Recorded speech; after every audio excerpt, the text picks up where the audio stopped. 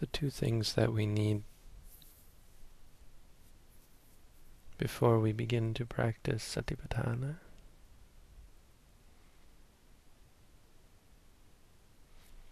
are Sila, ethics or morality, and Sammaditthi, right view.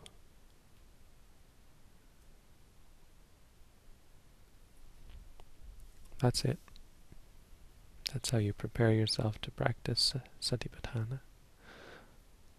How you practice cultivating a mind that is set on the remembrance of things as they are, Satipatthana.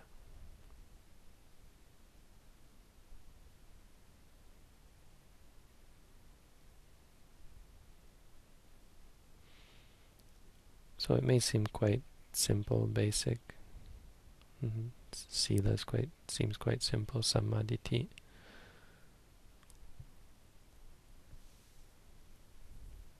But there's more to these things than the simple word definitions.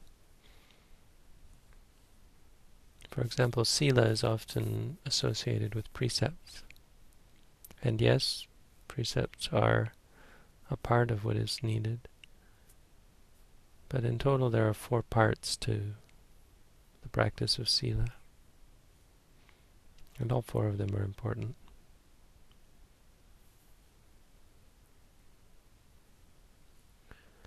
Sila is the base, the foundation of one's spiritual development. It creates stability, focus, strength. Without it, you could say you're on shaky ground, even with right view. First of all, with regards to precepts, things, actions that we perform, actions, speech,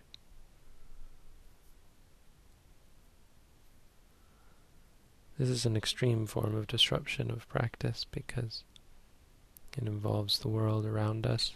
It creates instability in our lives, not to mention the trauma that it brings and the memories of the bad things that we've done.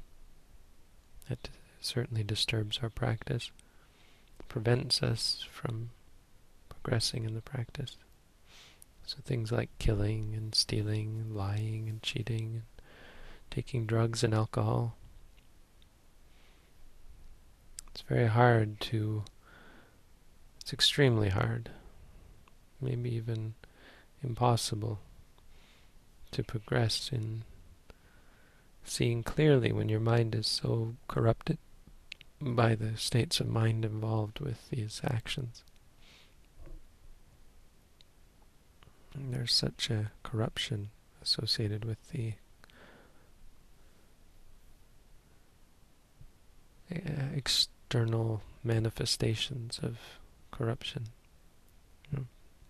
Of being angry, greedy, deluded, is a disruption of your practice, but when it takes on an external manifestation, it is extreme.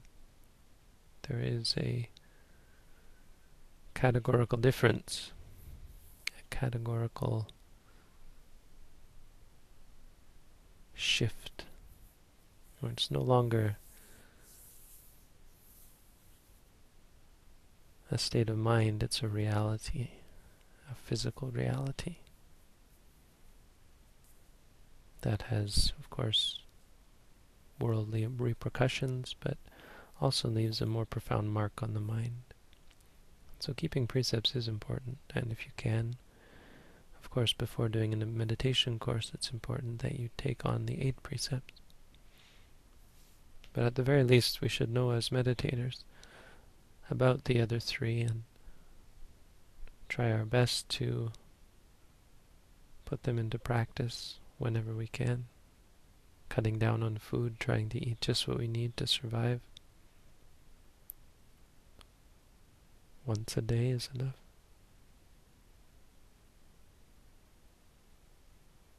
try to give up entertainment, beautification, and try to reduce our sleep and our need for the comfort of sleep, so sleeping on a simple bed or mattress.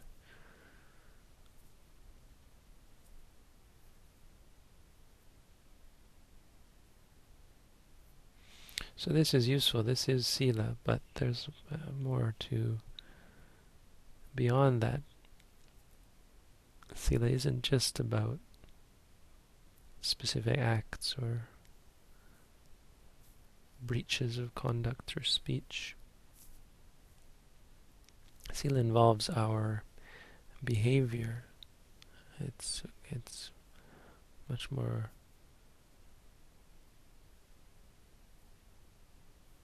complex than simply keeping some rules, some important rules. For example, the second aspect of sila is reflecting on the use of requisites,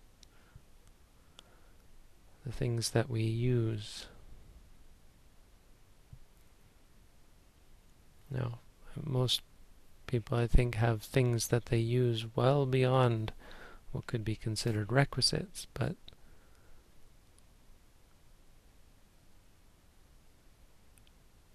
even those things fall under this category. Absolutely, if we can find a way to reduce our need for possessions to simply that which is required to survive, without letting them become a distraction, a diversion, an obsession, an addiction. And we would absolutely benefit from that, and our meditation would benefit greatly from that. But first and foremost, whatever it is that we do use, regardless of cutting back or not cutting back, we change the way we perceive, we begin to look at the things that we use in a new way. So, taking the very basic requisites as examples, cloth to wear, we take on as a practice to wear it only for the purpose it was meant, cover our nudity and protect us from cold and heat. Going naked is not preferable, not in most places. Meaning, in most places it's highly uncomfortable to go naked, of course. So there's no question that we need to wear clothing. But our clothing becomes a crutch, an addiction, an attachment, worrying about how we look, enjoying the specialness of our clothes, brand names,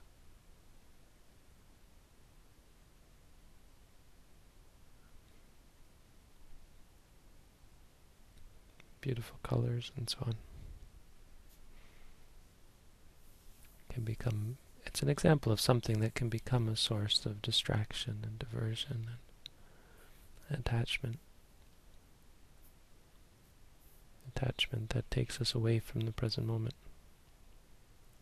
keeps us from being at peace here and now because we're thinking about it. Food is probably the biggest out of all of them. Food we use for entertainment, for diversion. We eat when we're bored. We eat when we're depressed. We eat when we're anxious, afraid. Food becomes a real crutch.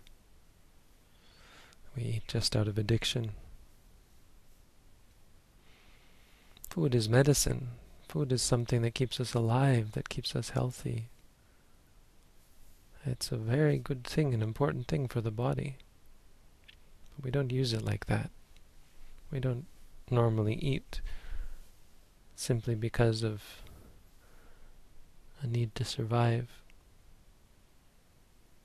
Even regarding our health, we become obsessed with it, worrying about what we're eating and obsessing over the ingredients and so on. Not that it's not good to be healthy, but it's not healthy to be obsessed with anything. And much more common, of course, is the eating of unhealthy foods.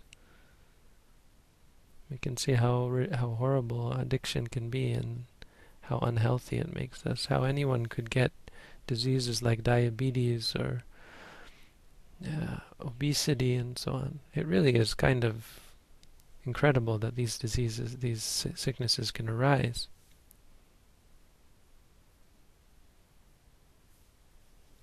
When there's no accidental. There's no, well, it's not common for it to be an accidental getting of obesity or diabetes or heart disease or liver disease or so on. Even many kinds of cancer that can come from eating the wrong foods. Because if we ate simple foods just for what was healthy, if society was based around that, and society isn't based around that. And so our food makes us sick. This thing that was supposed to be a medicine makes us sick.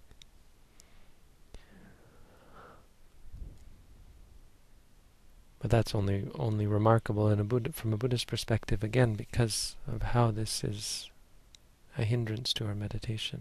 This is important not because of how it makes you physically sick, but because of the mental sickness it involves.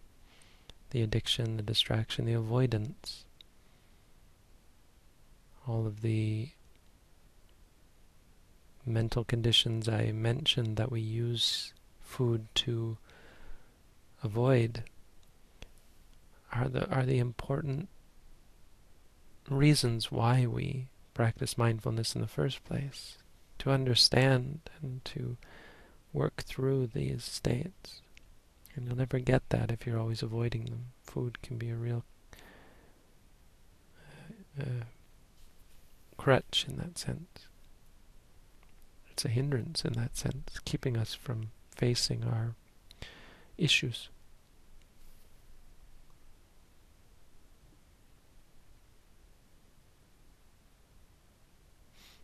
And we really don't need a lot of food to survive. If we learned to eat just food just to survive, we'd be so much happier. People think it's hard to eat only one meal a day. It's not really that hard. It could be hard, of course, for those many people who have to do physical labor. But it's not exactly about the amount. So if you have to eat more times a day, it's about eating for the purpose for which food is made, exists in the first place.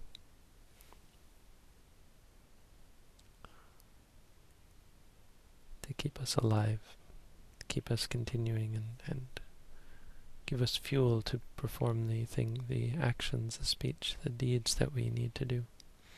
Mainly to keep us practicing meditation.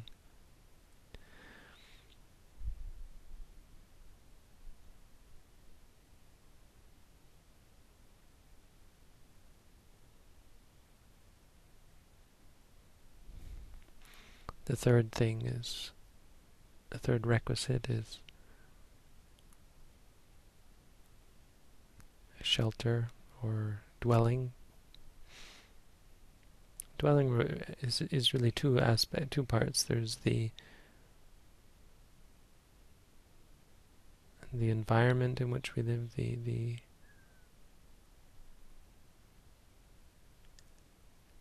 dwelling in which we reside, and the bedding on which we sit and lie, the furniture. And both are an important part of the requisites. You need a place to live. You need a place to stay. And you need a place to sit and to lie down. But these become quite extravagant. Our dwellings become a place for us to perform those deeds that we wouldn't dare perform in public. Sexual activity is done in private mostly. entertainment, the consumption of entertainment of all sorts. We take the privacy as a means of performing unwholesome deeds instead of what it could actually be used for, to perform great wholesome deeds. Solitude works both ways. When you're alone, you feel confident in doing unwholesome deeds, but when you're alone, you have such great power to do wholesome deeds as well.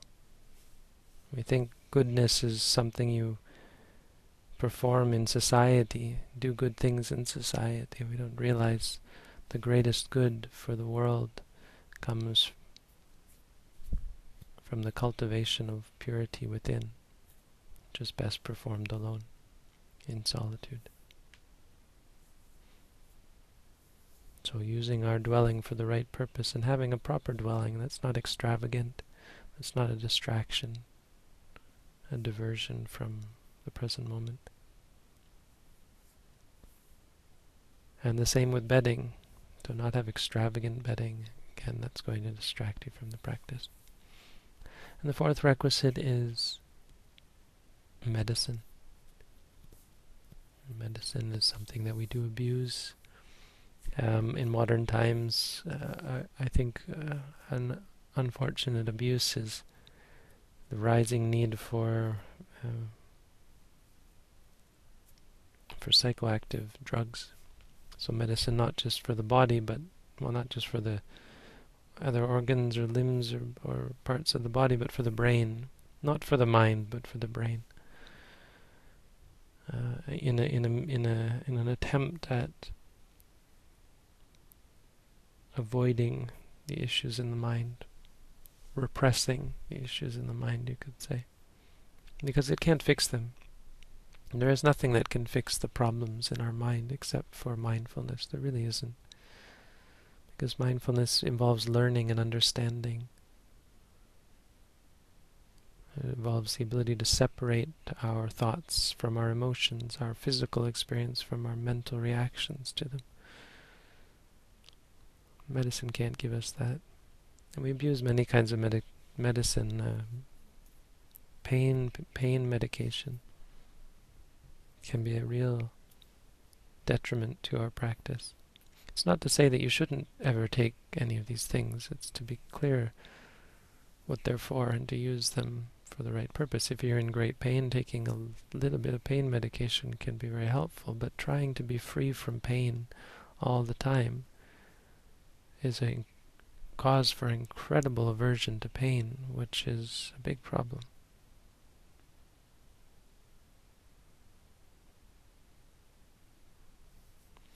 So these are an example of a part of ethics that's required or important to consider.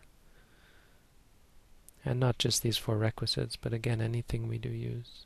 Vehicles, no? Computers, telephones, many of the modern things that we have and use and see as necessary. And it can be used for great good, but they can, of course, become great distractions, great problems for us in our practice. So this consideration beforehand, not exactly talking about being mindful of them, but considering carefully, why do we use these? Why do I use this? Is it for a good purpose? How am I using it? Am I using it in the right way? Or is it becoming a distraction, a diversion, a hindrance to my practice? The third type of sila regards livelihood. Now, livelihood is maybe a bit of a surprise, but of course livelihood is a huge part of our lives. Even as a monk, we have a sense of livelihood, even at least insofar as having to find a way to survive. The Buddha gave us the allowance of going on alms round, seeing that there were people in the time of the Buddha and really in all times, people who appreciate religious folk. You see it in mega churches and religions with large followings giving large sums of money to their religious folk, but In Buddhism, it's simply, the restriction is simply food. Well, or the other requisites, robes and so on, but mainly food. A monk is allowed to go on alms to receive what? A meal. Food from people who have food and who desire to give food to religious people who desire to give something. They take only what is the smallest thing, and that's a bit of rice and beans or food of some sort as a means of staying alive. And it's such a joyous thing because it's not incredibly burdensome upon the people giving, and it gives a great feeling to feed someone. This is the reason for soup kitchens, food banks, because the feeling of being able to feed someone is much greater than giving someone money or any other kind of immaterial support.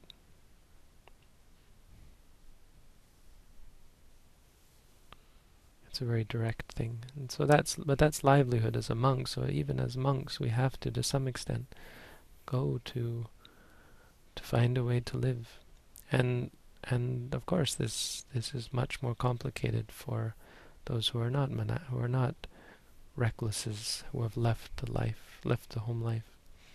If you have a home, if you have a car, if you have a family, you have many expenses that you need to cover. So having a livelihood isn't wrong,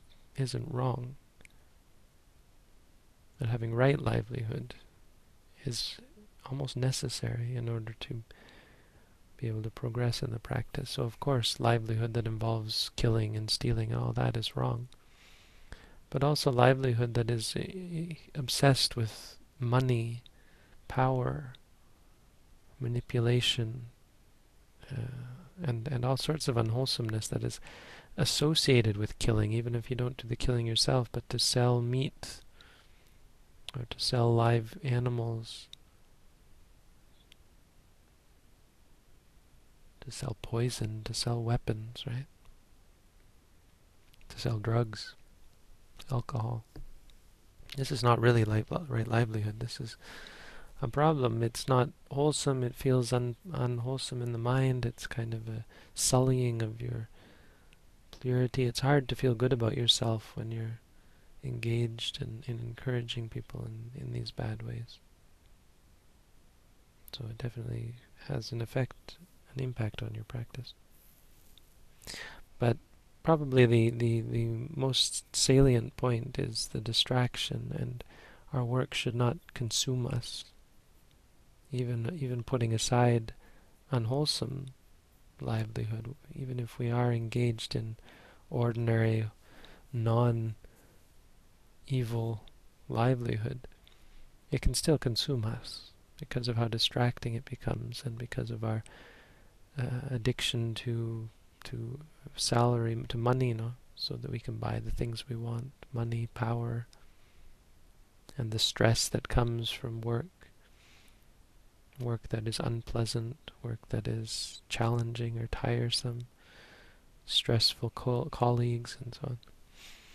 We have to be careful that our work doesn't get in the way of our practice too much. To some extent it's unavoidable, but it's an important thing to keep in mind. This is a part of Sila. And the fourth part of Sila involves guarding the senses. And this is the one that's most related and segues into the practice of meditation. We're not actually talking about meditation, but it really touches upon the whole idea behind meditation. So on a basic level, guarding the senses really does just mean guarding your eyes and your ears so that you don't see and hear things that are going to distract you. Don't go to parties, don't go to bars, don't go to concerts, don't go to flower gardens, things that are going to distract you and make you feel attachment. Don't go to the buffet. This can be useful. I mean, don't go to a brothel. No. Don't go places where they're watching movies or listening to music or so on. When you are really serious about practicing, at the least don't do your best to avoid the distraction that comes from the senses. Don't go visit with people who make you angry. When they say when you hear things that make you angry, try and avoid it. Avoidance, no? It's not avoiding something because it makes you unhappy. It's not that kind of avoidance. It's avoidance because you know that if you put yourself in that position, you're going to get upset. So in order to stop that from happening and keep yourself calm enough to practice meditation, there is some sense of avoidance. Avoid things that are obviously going to get in the way of your practice. Guarding the senses. But, of course, much more important than that and much more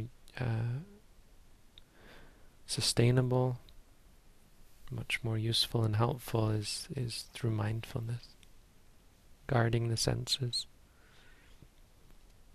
Recognizing that experience comes through 6 doors, and the 6 doors of experience are not inherently a problem.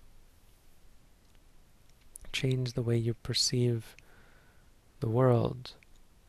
Instead of seeing it as people, places, and things, see it as seeing, hearing, smelling, tasting, feeling, thinking. And if you keep yourself in this way, this is actually the beginning of mindfulness. And so understanding sila as the guarding of the senses is a great way to begin.